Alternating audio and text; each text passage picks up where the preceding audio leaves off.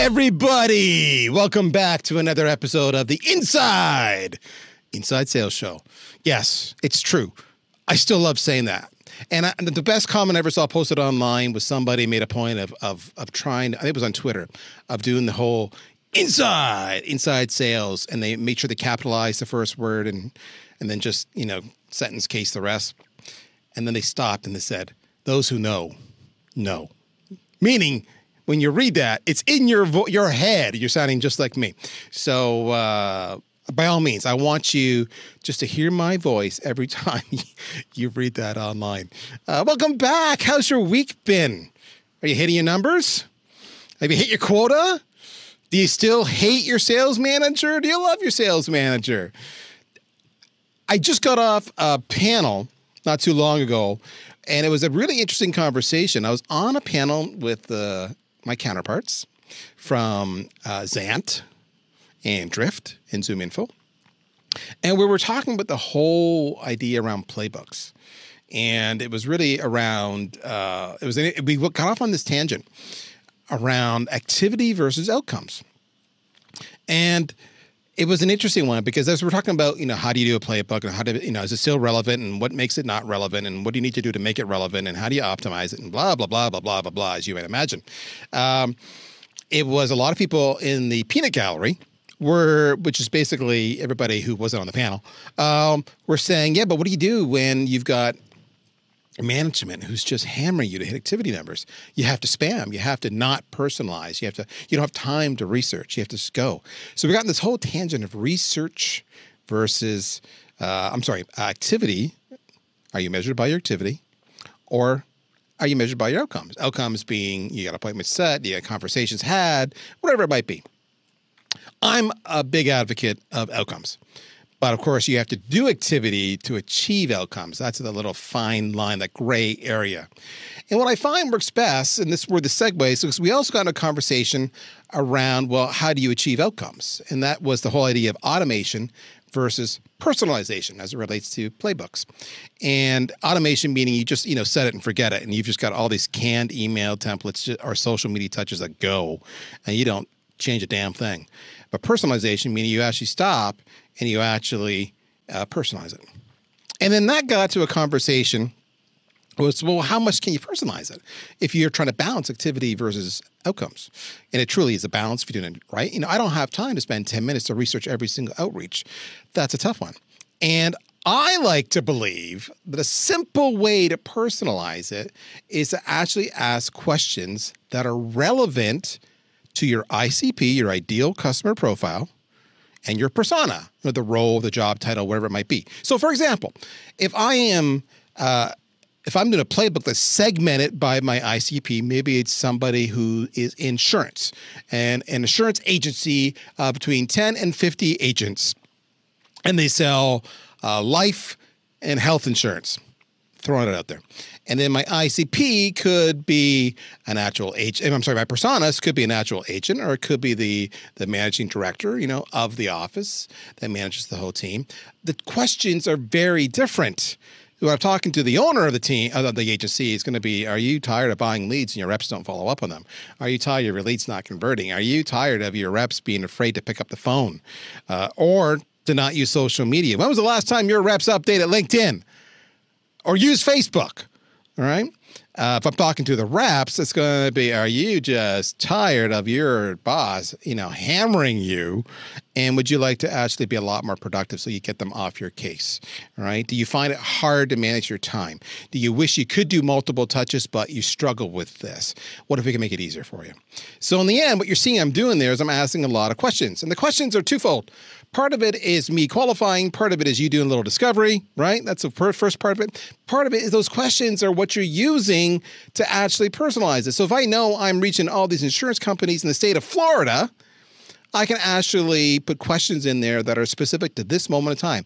Isn't it crazy what's going on down there in Miami Beach right now? That's a comment, and then away I go. All of this comes back to the reason you do what you do, which is you do it to have conversations. And when you hook them, you got to hook them from a relational point of view. And then you got to hook them from a point of view. You got to hook them when you actually get them live. So you hook them to to get them to nibble, and then you reel them in and you get them live, and you got to carry on that whole conversation. And you got to do it with questions. And it brings me back to when I had kids. And my kids are older now. They're in their 20s. But when they were young, man, did they ask so many questions. And I know a lot of you right now have young kids.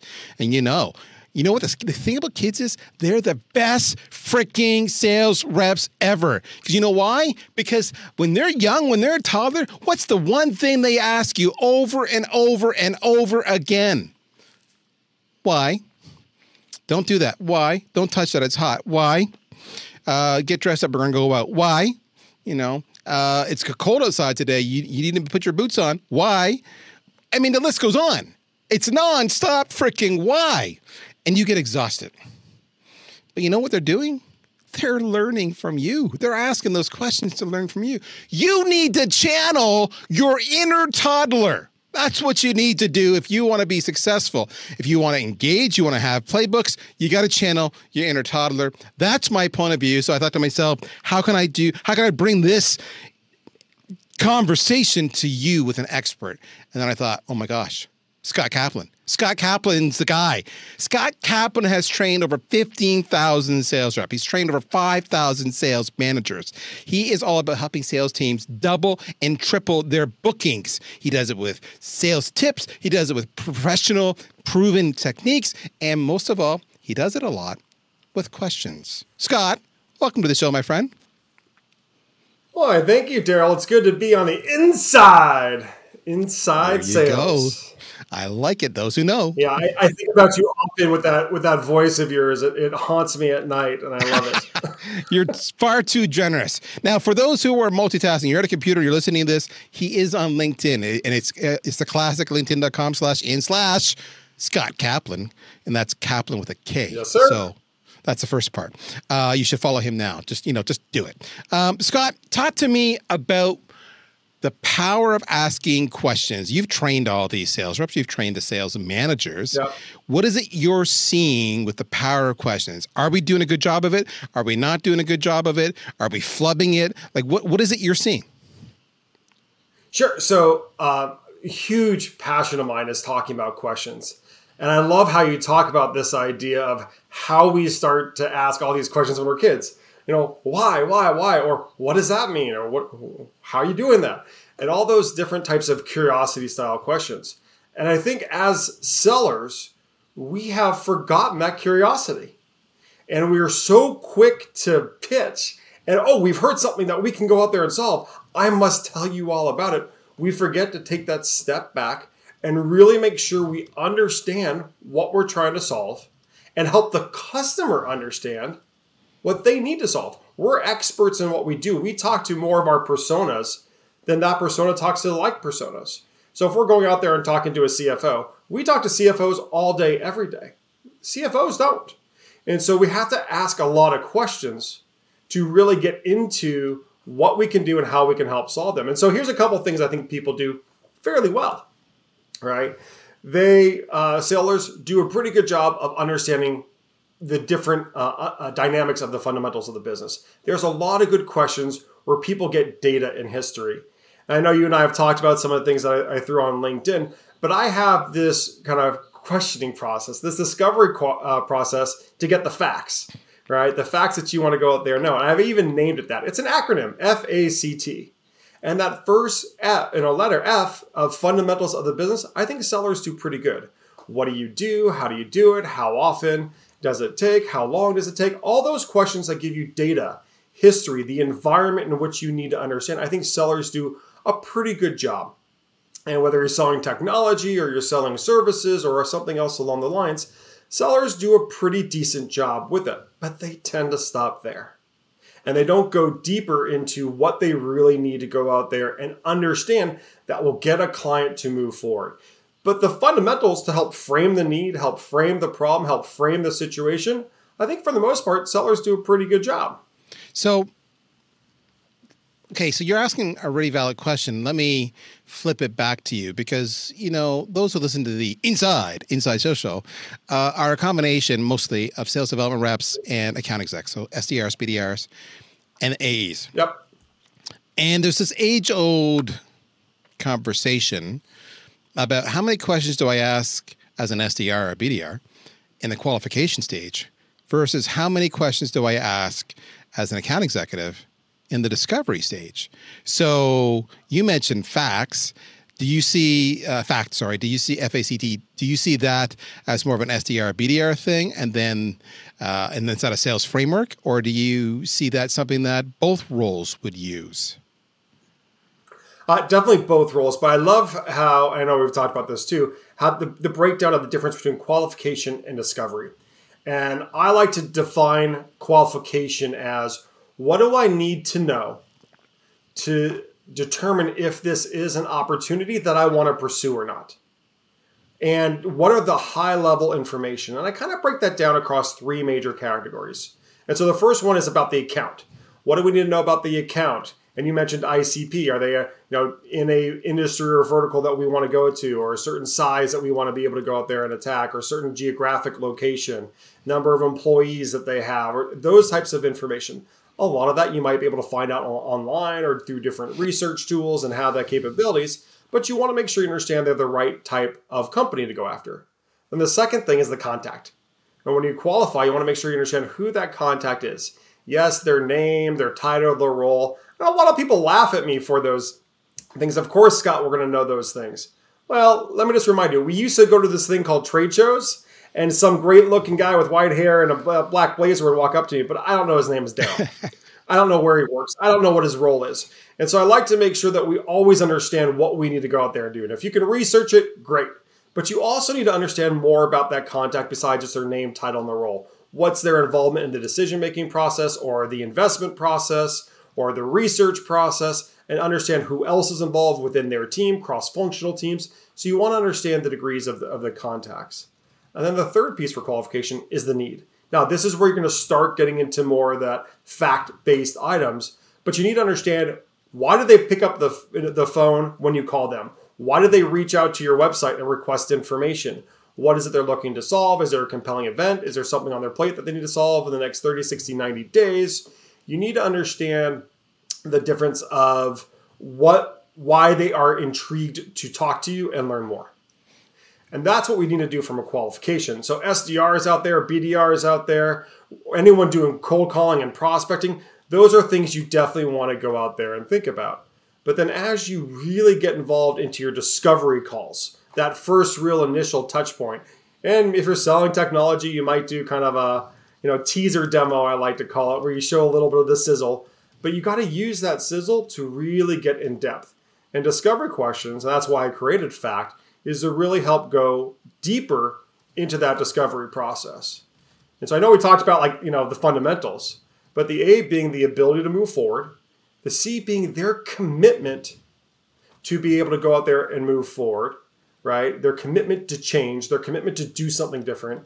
And then the T is just their timing and prioritization. How important is it to them or other cross-functional peers that have to approve it or do something with it to install it, implement it, adopt it, etc.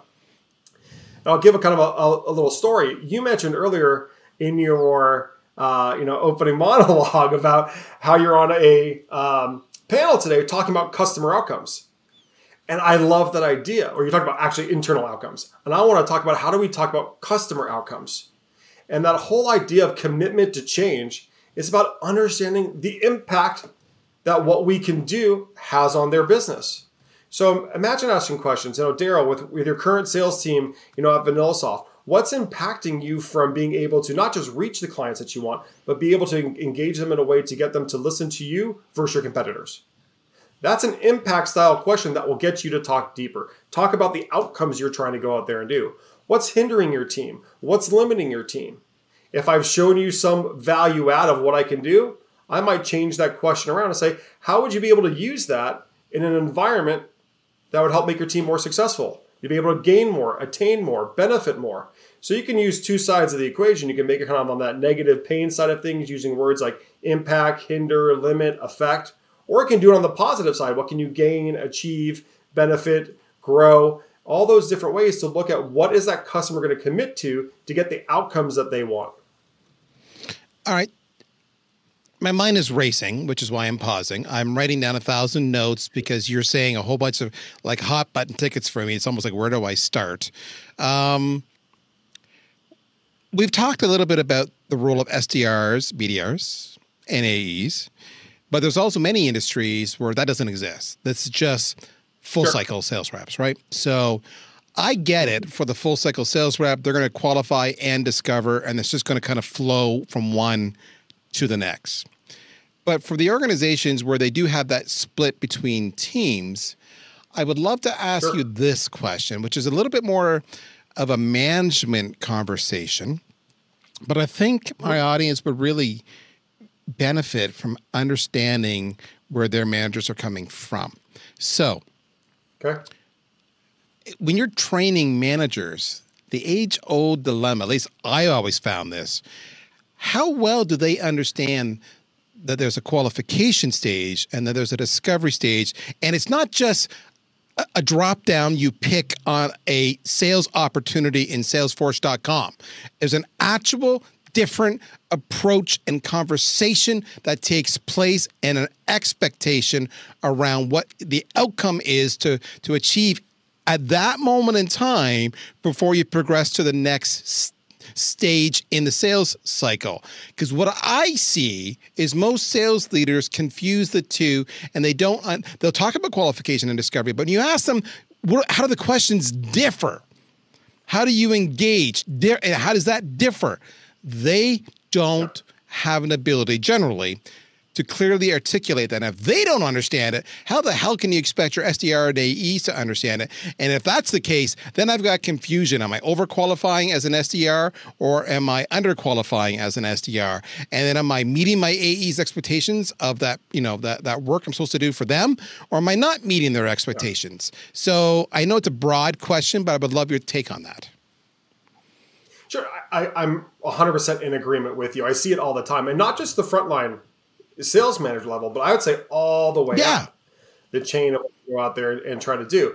And it doesn't just stop there. I'll even take it to degrees farther. Whoever touches the customer, even post-sale, right? So if you have an implementation team or adoption team, a support team, a customer service team, an account management team, whatever the case may be, everyone's involved to, one, retain, and two, try to grow that customer with add-ons and expansion, right? And all of those types of questions and what you want to go out there and do are critically important. And we often forget. I was just talking to a professional services leader for one of my clients, and I was talking with him about it, and I asked him, how good are your team at being sellers? And he smiled at me and kind of nodded. He's like, we're not, right? And when we're trying to go out there, they have great relationships and great rapport, and they understand not just the needs of that business, but I have other professional sales teams that understand the global aspects, and the amount of information that they can provide is endless. And they don't know to ask questions. They don't know how to take even the information that they have to get it back to the sales team or the account management team to grow the account, to retain the account. And it's a huge miss that I see across every aspect. There are few that I think get it when I first start talking with them. When I start talking about sales playbooks or sales process, or how do they really not just focus on net new, but land and expand type of capabilities. They miss that, very often, like you said. And so I've done a lot of work with people to understand the difference between the types of questions.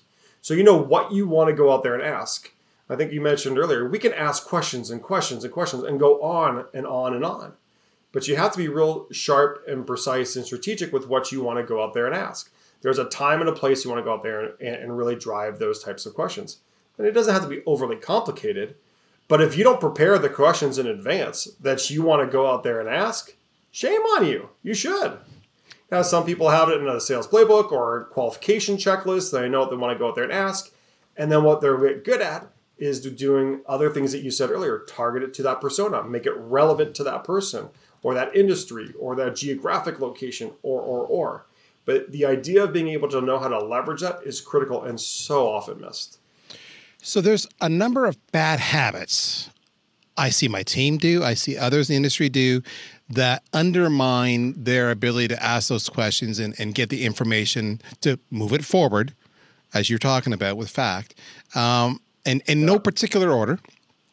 One of the things I see is we want to rush right into our pitch as opposed to ask and ask and ask. All right. So we just want to talk. That's the first part. Number two is before even that, you mentioned it. We don't plan our call. What for this individual we're about to talk to in their industry with their role, their title, based on, as you said, their vertical, their location, their size, all these factors and attributes you were describing earlier. What are the right questions and outcomes and issues that we should be poking at before we even have the call? The next thing I see is a lack of patience. I'm going to ask you why because I've been taught to ask you why, but I really don't want to get to the why because I'm measured on activity and appointments set. And as soon as you fit, like for example, oh, you have a need? There's something you want to achieve? Let me book you for my AE so I can get rid of you because I've got a number to hit. Meanwhile, this person's opening up with you. That's a problem. So lack of patience. And the last thing I see it over and over again, as you alluded to already, and this is a big one, is making it relevant. So I get reps calling me all the time talking about, because they go into the pitch, this is what we do. And the problem with going into the pitch right away, as opposed to talking to me, is I have no idea how it's relevant to me. But if you would have talked about and asked me some questions to see if I have some certain pain points and have me admit to you, I have this pain, I'm trying to achieve this outcome, I'm being, blocked by these roadblocks and I need a solution, then I've got, relevance when you say, well, okay, based on that, if I had a solution that could help you overcome that by doing this, would you want to learn more about it? And by the way, your competition's already using it and I can tell you exactly how they're using it. Okay, I've got relevance both in a pain and relevance in a competitive situation. You got my attention. So I see it over and over again. Lack of planning the call, lack of having patience. They would just want to talk. They don't want to listen.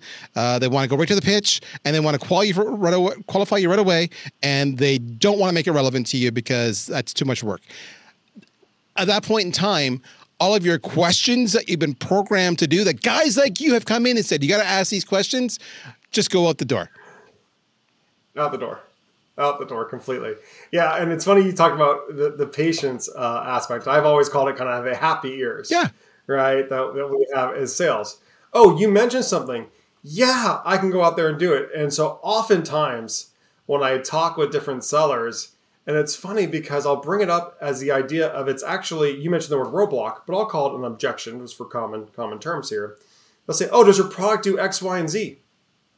And if it does, right? Oh my gosh, we're so happy. Yes, Daryl, let me tell you all the ways it does it. I can't wait to tell you all. But what we need to do to leverage that patience, right, to not have those happy ears, Daryl, we do, but I don't want to make an assumption that I know how to work for your environment. Can you tell me a little bit more? What is it you're not able to achieve today that you really want to, so I can make sure I answer your question specifically? People don't take that step back. And if you look at the casualness of that question, look at what I did, that you're not able to achieve today, will speak to your pain. Well, how important is that to you? That speaks to the prioritization. Is it important to others? You can get so much more in depth. And imagine a customer gives you an objection, like you mentioned those questions earlier, like the whys or how we do that. And for customers, I don't think we necessarily need your type of solution. That's interesting because I talk with a lot of people in your industry, a lot of your types of roles. I'm just kind of curious to know, how are you guys going out there and solving that today? I mean, with regards to, and then you can enter a couple specifics if you want to throw some value points. With regards to getting your team up to speed, making sure that you can have great onboarding and then great ramp to your sellers. Daryl, how are you achieving that today to make sure you're not missing something? You can still leverage these questions to overcome objections. And so what we want to do is really get in depth, and it's so common that we do all of those types of items that you mentioned where we don't prepare or we don't necessarily know what exactly we want to go out there and ask or how to make it relevant to the customer. And there's just some great opportunities. And I totally agree. Kids are fantastic sellers. I got some that are in college and go from there, but I got 5 kids in a blended family from age 15 to 22. And I loved watching them as they were younger get really, really good. I know which some of my kids will be great sellers just by how they engage with different types of questions. How do you do that? What does it mean? And when they start to engage, they get people to talk. And the questions always go more in depth, and the conversation always goes more in depth. I don't care if it's a business conversation, a personal conversation, but anytime you go out there and you ask those types of questions, you get more information that you can continually use and leverage to help that person be more successful. And I believe in 100% ethical sales and making sure that the value I provide, if I'm not a good fit for you, Daryl, great, let's remain friends. Maybe I can help you with other contacts or other people go on your merry way. But if I can't help, I want to make sure I know the layers of which I can go out there and help. And here's another trick that I'll give all the sellers out there. Imagine you finish that conversation and you're going to send a follow-up to that customer. You're going to say, thanks for talking about this. I understand that we're helping you with regards to, how would you finish that sentence? Do you know what you want to go out there and that'll help you ask the questions, but it'll also help you make sure I don't finish my conversation until I know those things.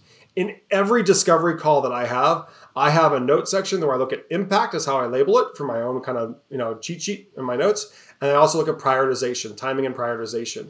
It's my fact process.